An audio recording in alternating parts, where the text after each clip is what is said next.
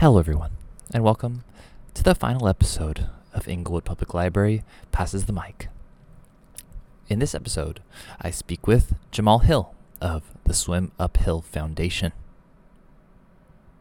Please enjoy.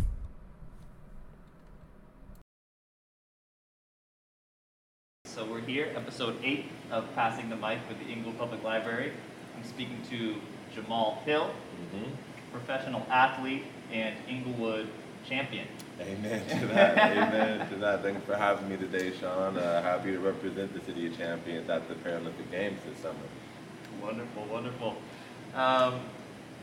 So there our listeners may know about your Olympic achievements. Yeah. But more importantly for our podcast, whose purpose is to connect our patrons with the services that are offered in the city, is your nonprofit.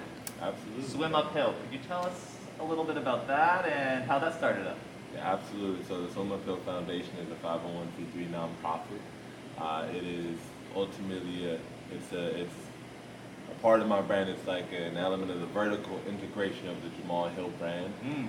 So when I first joined the Paralympic movement in 2018, I won my first national championship. I'm standing on the podium with, this nice little shiny rock around my neck, and I wasn't overwhelmed with joy, but I was overwhelmed with enlightenment.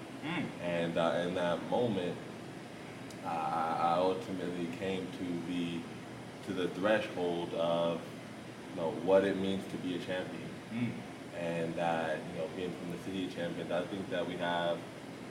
think we may have one too many people in this world whose great gift to us is a smiling face and trophies. That there's got to be something more there than this esoteric concept of me pulling joy from what you've done for your own life, right? And so, with all this culminating in my mind, man, I said to myself, well, hey, you know what? I'm obviously a pro, so I'm pretty good at it. Going to be doing this for the next 10 years. I've done about the last 10 years working throughout LA County as a lifeguard. I've always loved service. When I was a kid, I wanted to be a pediatrician, all these types of things. And at this time, I have a big background in marketing too, so I'm really pushing my brand. Dude, just hit me all at once. You know what? I'm going to teach 1 million people how to swim. And that's going to be a part of my brand. That's, when people say Jamal Hill, when they say Paralympics, they're not going to not be able to bring up the Swim Uphill Foundation and this amazing mission and work that we're going to be doing. So that was the inception of it.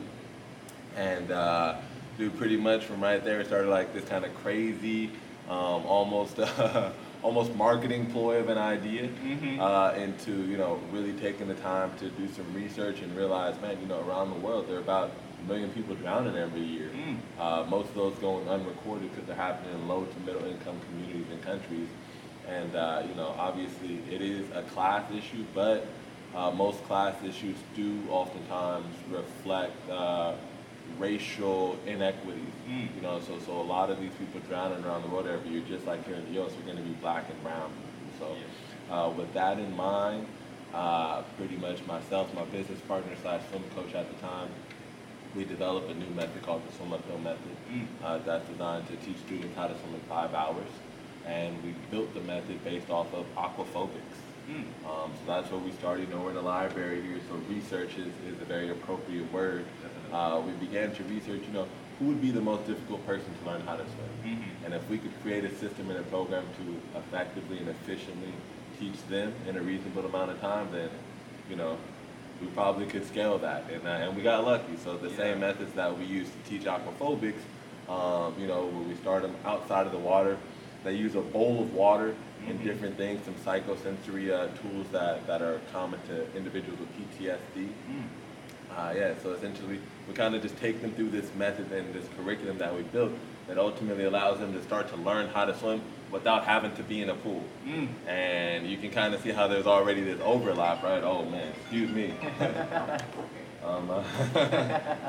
So usually, anyone that calls me knows I usually don't answer the phone. But the scam likelies are going crazy right now. But I say all that to say that people could learn how to swim without having to begin in a pool. Yes. Which is more important than just people with aquaphobia, right? Mm-hmm. That obviously goes into the issue of access, and people being able to get comfortable and have these skills. You know, I always tell parents, you don't before you send your kid to pre-K, they already got some skills from home. Yes. So that's pretty much our whole thing, is beginning this water safety and this swim education from home, building in this generational aspect to it, getting the parents, the grandparents, auntie, uncle involved, and that way once we get the kids in the water, they already have this baseline that we can now build on. And you know, I'm not going to give it all away here, but we have very clear markers that pretty accurately project when a student is going to be able to make some forward progress across the system. Wonderful. Yeah, man. Wonderful. Great. So this was founded. You know, you founded this mission with your coach. In some ways, yes. So we definitely are co-authors, co-creators of the Swim Uphill method, the actual curriculum that we use to teach. Yeah. But I founded the Swim Uphill Foundation in spring of 2020. That's when the paperwork is official, you know. But like I said, we've been doing the work and the research and running programs and things like that since 2018. Wonderful. And I brought up your coach because while I was doing my preliminary research on you and your life, it seems like the moment that you met your coach was a huge catalyst for where you are today. So could you describe the value of that coaching and maybe how to seek out a coach if you're an uncoached person? Yeah, absolutely. So first of all, shout out to Wilma Wong. You know, the coach need not remain unnamed. Wilma Wong, definitely a massive catalyst in my life. The best thing I can tell you without getting into any specifics about our coaching and dynamic and relationship, to kind of just keep it on a general, appropriate scale would be, number one, look, good choices come from experience, and most experience comes from bad choices. So for me to even, when myself and my coach got together, dude, I'm pretty much a grown man at this time. I'm 22 years old, and this is a new coach. So we already, me at that point, I knew that I needed a partner, right? I knew that I needed a mutually respectable working relationship, that whoever I put in this role, I was going to do the things that they said, not because I had to, but because I have empowered them with this title, right? I've empowered them with this trust. So I think that's the biggest thing, is having somebody that believes enough in you for you to believe in them, right? And from there you can start to build trust and things like that. But yeah, man, I'm 22 at that time, right? 26 now, so it's 4 years ago. I had gone through a lot of coaches, man. I had some better than others, some worse than others. Coaches on the collegiate level, high school level, even the age group level. So I say all that to say, I didn't just strike gold the first time out. You kind of got to kiss a few frogs, but from that, again, you gain experience. And then you know what you do not want, what does and does not work for you. So coming into that relationship, we had a really good chance of success.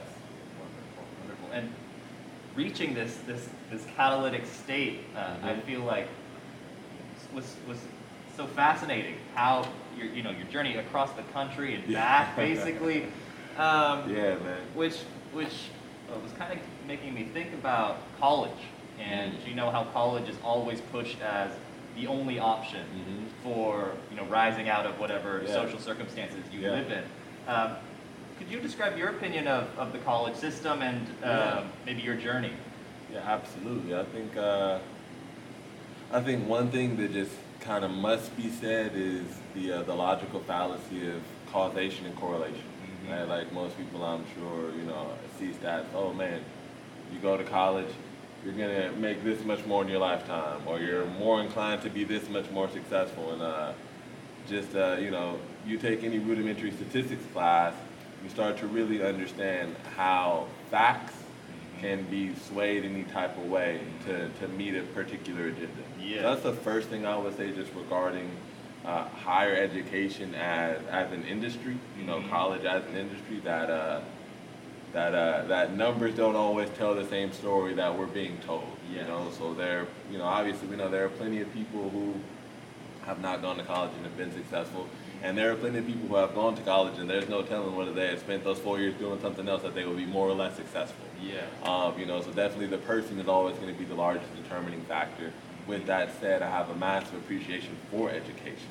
For our podcast today, dude, you tell me, oh yeah, we're going to be in another building. I'm like, nah, dude, we got to have the books in the background. Yeah, I really respect that. So, and that's because, man, I'm an avid reader. I consume on average 3 to 5 books a month, depending on the text size, right? Yeah. So anywhere from 3 to 5 books a month, and education is 100% the key to things like generational wealth and generational evolution. We're usually only able to build off of the shoulders that we're standing upon, right? Standing on the shoulders of giants, as they say. So just education as a whole, that's definitely my perspective on it. Yeah. When we speak to college, there's a lot of great value there. I think everyone kind of has to make it make sense for themselves, whether man, woman, boy, or girl. But also just understand that college institutions are businesses at the end of the day.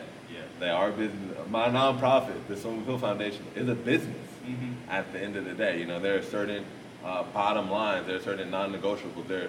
We have certain goals other than just our outward-facing mission in order to operate successfully and be around and serve as a business. And so just ultimately remembering that and understanding that, your interests as a student are ultimately going to be best served if the institution that you're going to, if they align, right? Yeah. So that's what I would say, man. I'm not here to bash collegiate institutions at all, but like I said, I went away to school, was there for 3 years, and after my 3rd year is when I decided to drop out and become a pro swimmer. Yeah. That's what I felt called to do at that point in my life. But yeah, just can't drill it enough. Education is what the key is, and that I think the more that we can kind of get this almost like this common ground that no one body holds a monopoly on education. Yes. Then that's really what the key is. You don't have to go here to be educated. You can say you don't have to go here to do this.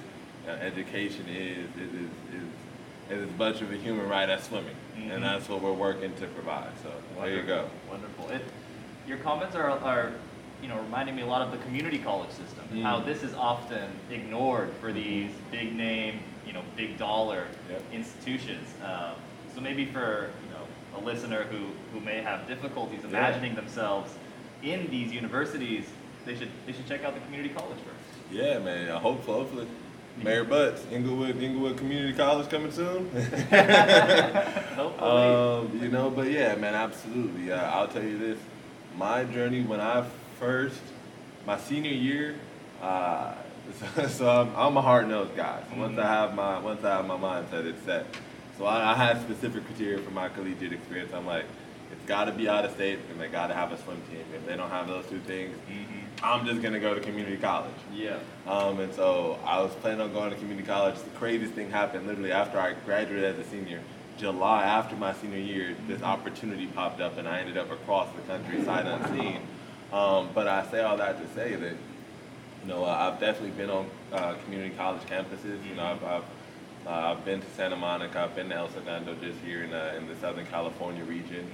And, so I've taken classes there, but I never have fully experienced it, So I don't think I'm the most qualified to maybe speak on the experience aspect, but just from a 30,000-foot view, dude, it's still just it's a stepping stone.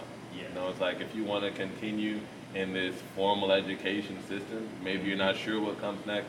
Maybe you're feeling pressure from other people, dude. It's natural. Young people feeling pressure from parents, whoever, school board, It's a great next step, a great stepping stone, and a great opportunity to figure it out, dude. Because, let's be honest, living in this world costs money. Costs a lot of money, man. I spent a lot of money over 3 years. Trust me, man, I'm doing my best to make the most out of those experiences. But that community college environment is it's a low-hanging fruit to continue to just explore academia and to come into new and interesting and challenging ideas. And ultimately, that's what grows people. That's what evolves people as experiences and having your beliefs challenged. So, so I think that's a great thing. I think that's a great space. You know, even if you never get a degree, just to take a semester and to try and learn something different, or to try and maybe you believe like this is the end all be all of religion. And so, whether or not you convert, you take a religious studies class on something else for perspective, so that we can sit here and we can communicate and dialogue with differing ideas and then not come down to physical altercation. Totally. It's all about expanding your perception. Absolutely. It's kind of bouncing me back to your organization. Let's go back to your organization. Yeah. To make a successful nonprofit, you need partners. Yeah. Are there any partners that Swim Uphill relies on to continue operations? Yeah. And allow me not to, anyone you'd like to speak of. Yeah, for sure. No, I appreciate that. So I would say the number one thing is, I'm not a fan of the word rely. Okay. I'm not a fan of the word rely. Not a fan of just the concept of dependency in general. But I will say that, there are definitely some bigger names that we can honor, but we're a volunteer-driven organization. Okay, and the most important aspect of that is we provide our volunteers more training, more opportunities, and, ultimately try and do more experience than they provide us. So giving a lot more in advance than we receive in return, even though we are a volunteer-driven organization. So from our grants department to our project managers who will be running a swim event here with the City of Inglewood in this 2022 season, to our email support team. All of these are volunteers that are well-trained individuals. So that's the biggest thing is that's literally community partners, people from all over the nation that come together to help see this mission into fruition. Big shout out to our board of directors and our governance, amazing individuals. And then, we definitely do have larger partners like Speedo.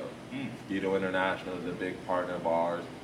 There are other organizations here in the Southern California region. Boys and Girls Club of Pasadena is a large partner. Boys and Girls Club of Metro City. The Angel City Sports, which is a Paralympic sports organization or adaptive sports organization with a rich history in the city. Hilda Bay, really powerful nonprofit out of Santa Monica. We've got some good roots here in Southern California, and we're quickly expanding up into the East Bay area, and hopefully, Swim Uphill is going to be a household name, not only in every nook and cranny of community of this nation, but again, moving beyond just the moving beyond borders, right? Moving beyond borders and really beginning to impact this global endemic. Because, like I said, man, 1 million people around the world. Not to be morbid, but America is only representing on average 3,500 out of 1 million of those people. Wow. So it just goes to show you, this is a great place to sharpen our tools and to really get some impact. Always start at home. I'm a firm believer in that. Especially, at home as small as Inglewood. Always start at home, but once you've got your skills and you're ready, now it's time to really get busy and to get into the world and start helping people. Beautiful. And if someone wanted to volunteer, or are there also internship opportunities? Yeah, absolutely. How would they get involved? Absolutely, there are internship opportunities. That is, when I say volunteer, that is that we call them they're internships. Great. They are internships. They're agreements. We take it very seriously. They're dude, it's a serious job, So anyone that comes through and applies, they quickly understand how serious we take it. We invest a lot of time in them because we expect that to be returned right back. Because ultimately, it's not about Jamal Hill. It's not about the Swim Uphill Foundation. It's about this mission that we've agreed to work together on. So I tolerate zero slack as we're working to that, man. Check out swimuphill.org online. That's the easiest way, just swimuphill.org in a web browser. From that domain, you'll be able to access any of our social medias. You can plug into our query, our query form. Send us an email. Hey, I want to volunteer. Hey, I have this experience. I have this expertise.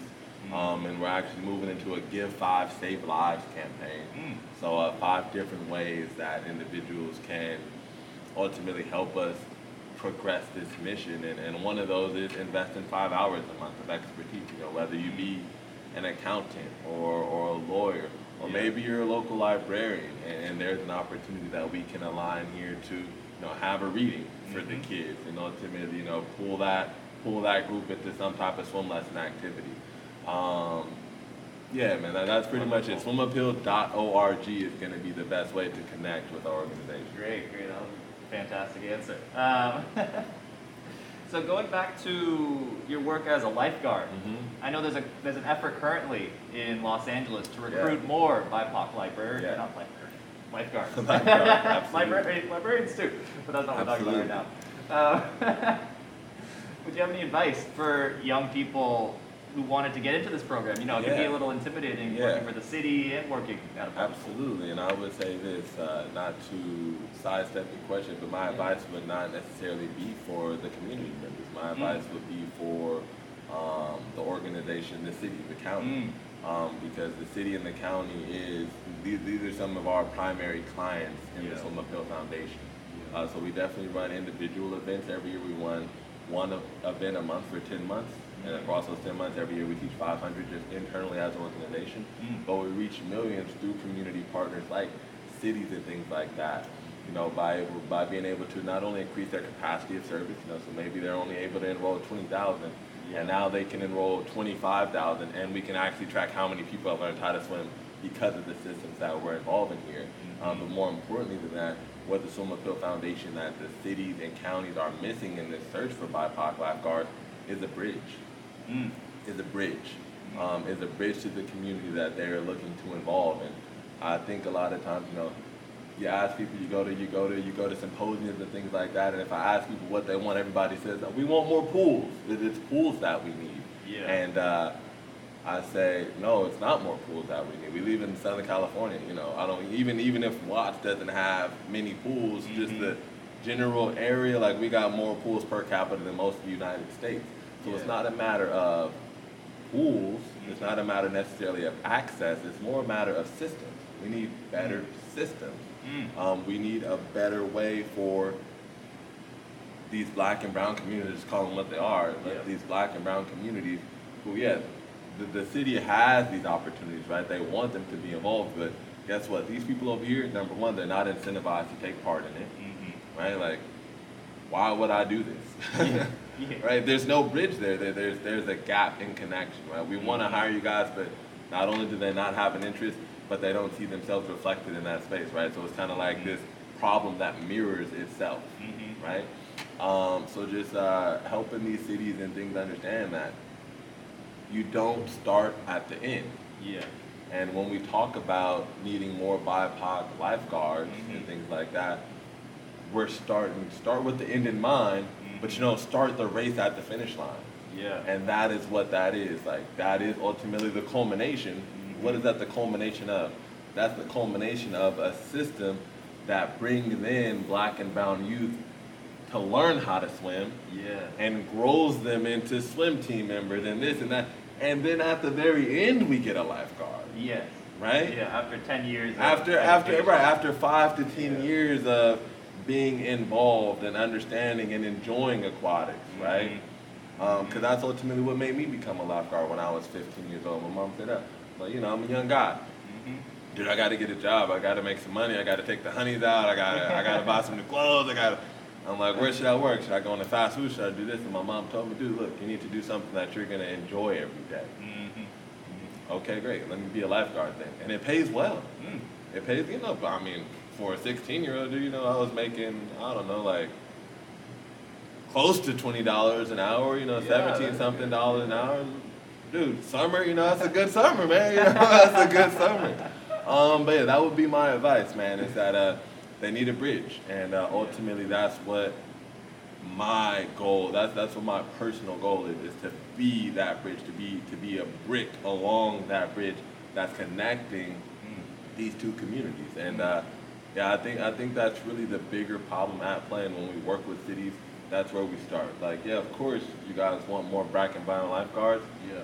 In order to make that dream a reality, we got to build an infrastructure that produces it. Yes. There's no infrastructure that produces it, and that's why they're out here going on a mad goose hunt, trying to find them. Yeah. Trying to, oh, look, we put up all these ads all over the city, but for some reason nobody's still responding.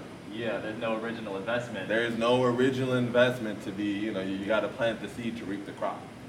So that's what the Swim Appeal Foundation is here for, and that is that advice that I would provide to these entities, looking to fill that need in the community. Wonderful, man. Yeah, that's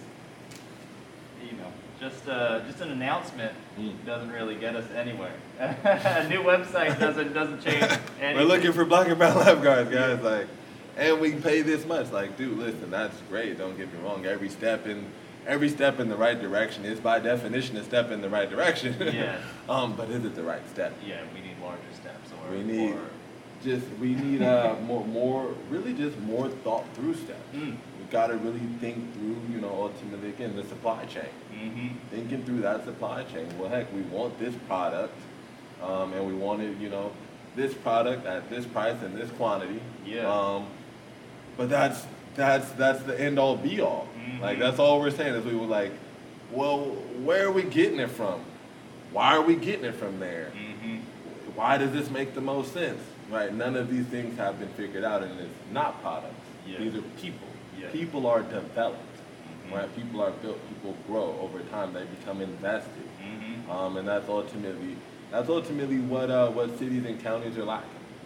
And it's no fault to their own. It's a bit of the American aquaculture that has disenfranchised low income, that disenfranchised Black and brown communities. Mm-hmm. And now we're working to knit a new fabric, right? To weave a new reality. And so it's really, really important that we do start on the ground level with real people where they are. Mm-hmm. Wonderfully said. So turning this back on, me. Yeah. We're talking about weaving this, this web. Do you see the public library as a player in this long-term game that we're trying to establish here? And how do you think we could better help this process? Yeah, that's actually really, really powerful. I think number one, the short answer is yeah.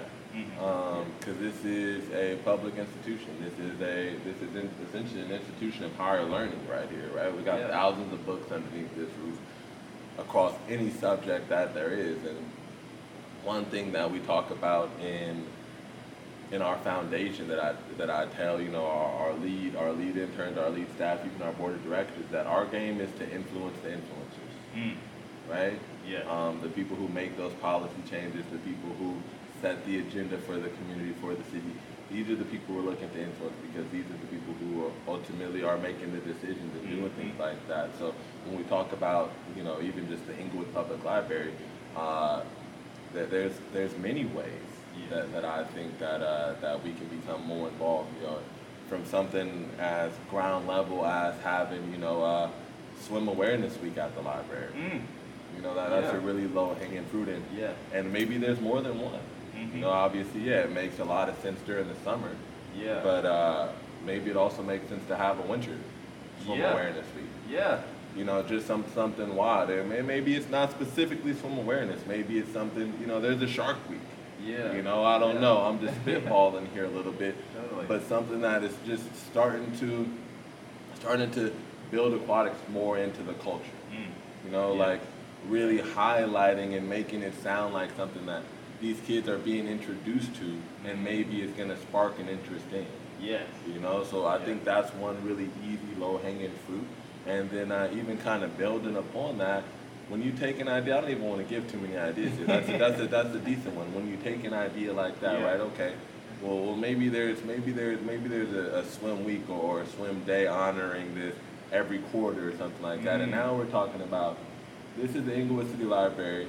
Well, we all know that politics need media, right? And people need to know that their politicians are working on their behalf. That's a great media opportunity. Now we're bringing in, guess what? Now we've got Sabrina Barnes from Parks and Rec Department in here talking about this. Now we've got Mayor Butts. You've done a few of them. Now Mayor Butts is the pressure's on him. Is man, I got to get over to the library for 5 minutes.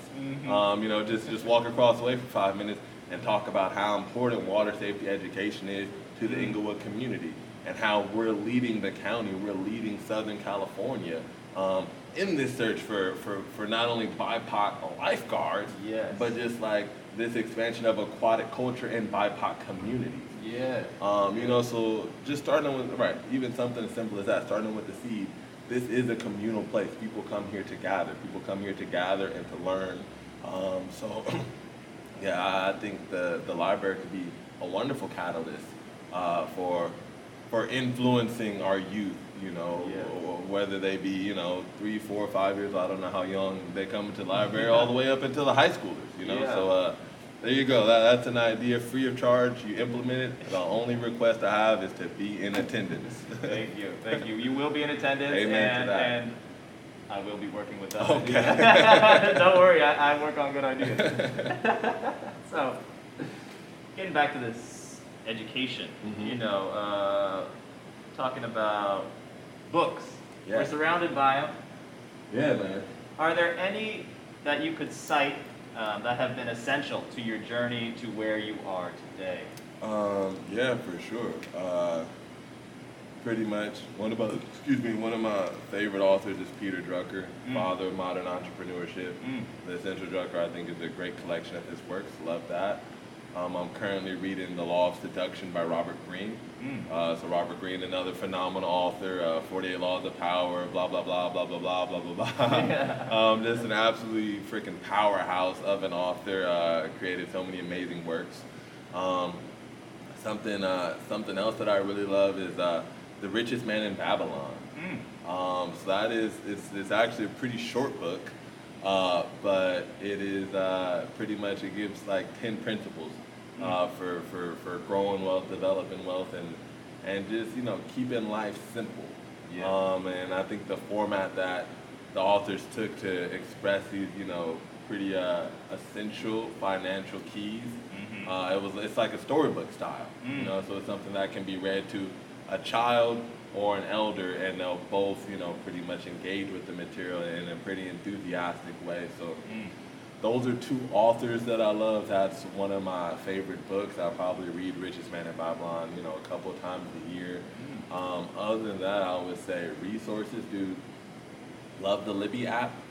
You do? Yeah. That'd love be great to hear. Dude, man, love the Libby app. You know, I think it's a great tool.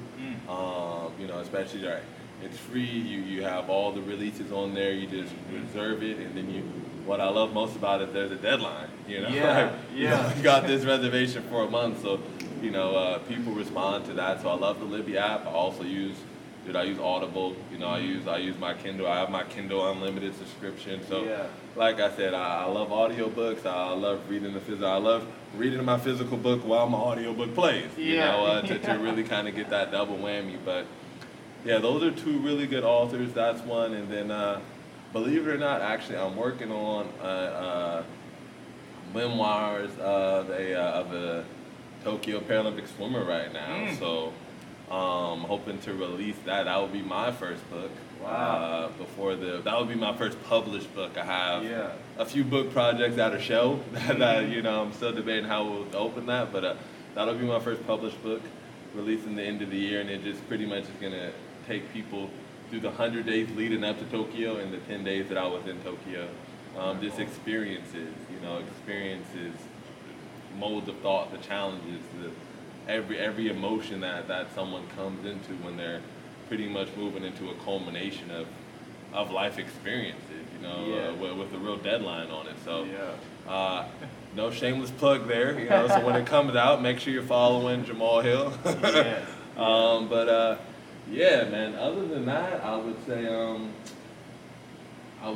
just in the spirit of education, you know, so thinking about going to finish my degree.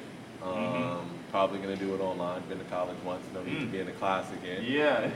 So I'm decently excited about that. Great. One thing I am also very excited about, though, is I've just enrolled in a Spanish immersion course. So, you know, growing up in LA, my Spanglish is pretty top notch. But my Spanish is subpar. I was in Mexico City recently, and you quickly realize that Spanglish is not fluent Spanish, you know, so... And where are you taking that through for anyone? Yeah, absolutely. Well, yeah, I'm actually taking that through Lingoda. Lingoda is an online international resource, and what attracted me to them, they have these things called sprints and super sprints. So it's pretty much you register for a class once a day for 90 days. Yeah. And as long as you make it to every class, you're never late and you never leave early, you get a full refund for the price of the course. Wow. So not only do you learn the language, but you also get all your money back. Yeah. So that's a great resource. You got to commit to it, though. Otherwise, it's one of those types of things, I imagine, if you fall off, you could lose a big part of the incentive. You know? Yeah, so it's one of those that are that's going to be a challenge for me for 12 weeks to to really make it through. But I'm incentivized and I'm excited. You know, hopefully in the new year you'll have me back on and we'll have a Spanish version of this podcast. And that's it, man. So that's it. That's what I'm reading. That's what I'm learning these days. Fantastic. Yes, sir. Fantastic, Jamal. So we're speaking to a real Inglewood champion here, and we've yet to discuss your actual, your achievement, your globe-trotting, conquering pools of Tokyo. Yes, and would you like to give the audience, a brief taste of how that journey came about? Yeah, for sure. So real quick, obviously I have this amazing art with me here that I got from an Inglewood artist outside named Adrian. But I did leave my medal at home today. It's hanging up. So you all forgive me for that. But you'll have to take my word for it. I did actually win a bronze medal at the Paralympics this summer. An individual bronze, no shame on the teams, but an individual shines a little bit brighter in my humble opinion. You know, you kind of can't lean on 3 other amazing people to bail you out of a situation, right? True. Man, I mean, we know how the testament goes. Hard work, dedication, patience. Yes. All these things that are necessary, finding the right group, finding what works for you. One thing I could tell you about the experience, most people think that me standing on the podium was the most powerful experience, and it wasn't. It was actually at the end of the race. That was the most powerful experience, and we're in a COVID context in Tokyo, so there are no fans in the stands. The only people in the stands are other athletes who were swimming earlier that night. So I finished the race, touched the wall. And if you've ever seen swimming on that level, it's like they touch the wall and they whip around real quick to see the board, right? So I touched the wall, and the difference between first and second is 200ths of a second. Wow. The difference between second and third is 200ths of a second. Wow. The difference between third and fourth is 1800ths of a second, right? So it's just like, like just rattling off. And so I touched the wall, even though you're focused, I can see this guy next to me just barely out-touched me. And, I do know that, if you didn't know this, you can only afford to let 2 people do better than you. If you want to come home with the medal, the Olympics, the Paralympics, most of the world never makes it to that level. Yeah. And then once you've made it to that level, most of those athletes come home empty-handed. That's a fact. Most people who go to the games come home with nothing. So that's a really, really... I'm not a huge fan of the word elite, but it is definitely it's got some status to it. Yeah. You're a part of a rare club here. So I saw that dude touch the wall, and when I hit the wall, I didn't spin around. I didn't spin around to look at the clock. I always shake people's hands next to me. I could hear people to my left cheering. But the reason I didn't turn around was because in that moment, I knew that I probably just put together the best race of my life up until that point. And whether or not I got second place or I got 7th place, I wanted to appreciate that and just honor myself separate from any result. Right? Like, I didn't want any result to validate or invalidate what I had just experienced and everything that I had done for a lifetime, let alone the past 5 years, to get here and experience that. And so, man, I reveled in that. I honored myself, and my plan was to honestly never turn around. I was going to climb out of the pool and just check it out backstage, but after about 30 seconds, I could hear one of my teammates calling my name. Oh my God. And I'm like, well, look, they don't call your name if you didn't win a medal, dude. Ain't nobody shouting your name for 5th place, trust me. So at that point, I was like, all right, that's probably a good sign. And so I just went ahead, I turned around, and I'm just kind of squinting. It's hard to see. Yeah. I'm squinting, and the feeling is just relief, man. You would think it's like there's no big celebration. Yeah. There's no just moment of triumph. Yeah. It's just relief. You come from this point of, anticipation for years, and now the moments leading into it are just some of the highest levels of anxiety and joy and hysteria, right? And just kind of this unknown future that has a date and a time, and right, it's like there's a destiny point here, very clear, defined destiny point. So having experienced it and then come out relatively victorious, dude, all you feel is relief. That's all you feel is relief. So there you go. That's beautiful, man. Beautiful. The what you said about honoring yourself, I think, is absolutely massive, and I think that's also a great place for us to end this interview. Jamal, it's been a true honor.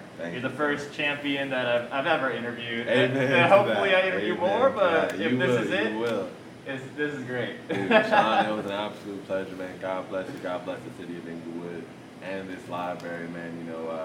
My mom, I grew up coming in here a lot as a kid. My mom was a sheriff, so she worked, literally on this block. Yeah. So I spent a lot of summers here. I spent a lot of time here as a kid, and it's really an honor to now be here having a conversation with you. So thank you for that opportunity. Thank you, man. Man. And hopefully more medals to come. Hey, more medals to come. Amen to that. All right, my brother. Cheers. That concludes the final episode of Passing the Mic. If you'd like to learn more about Jamal Hill's Swim Uphill Foundation, please visit swimuphill.org. And to learn more about your Inglewood Public Library, please go to library.cityofinglewood.org. Thank you.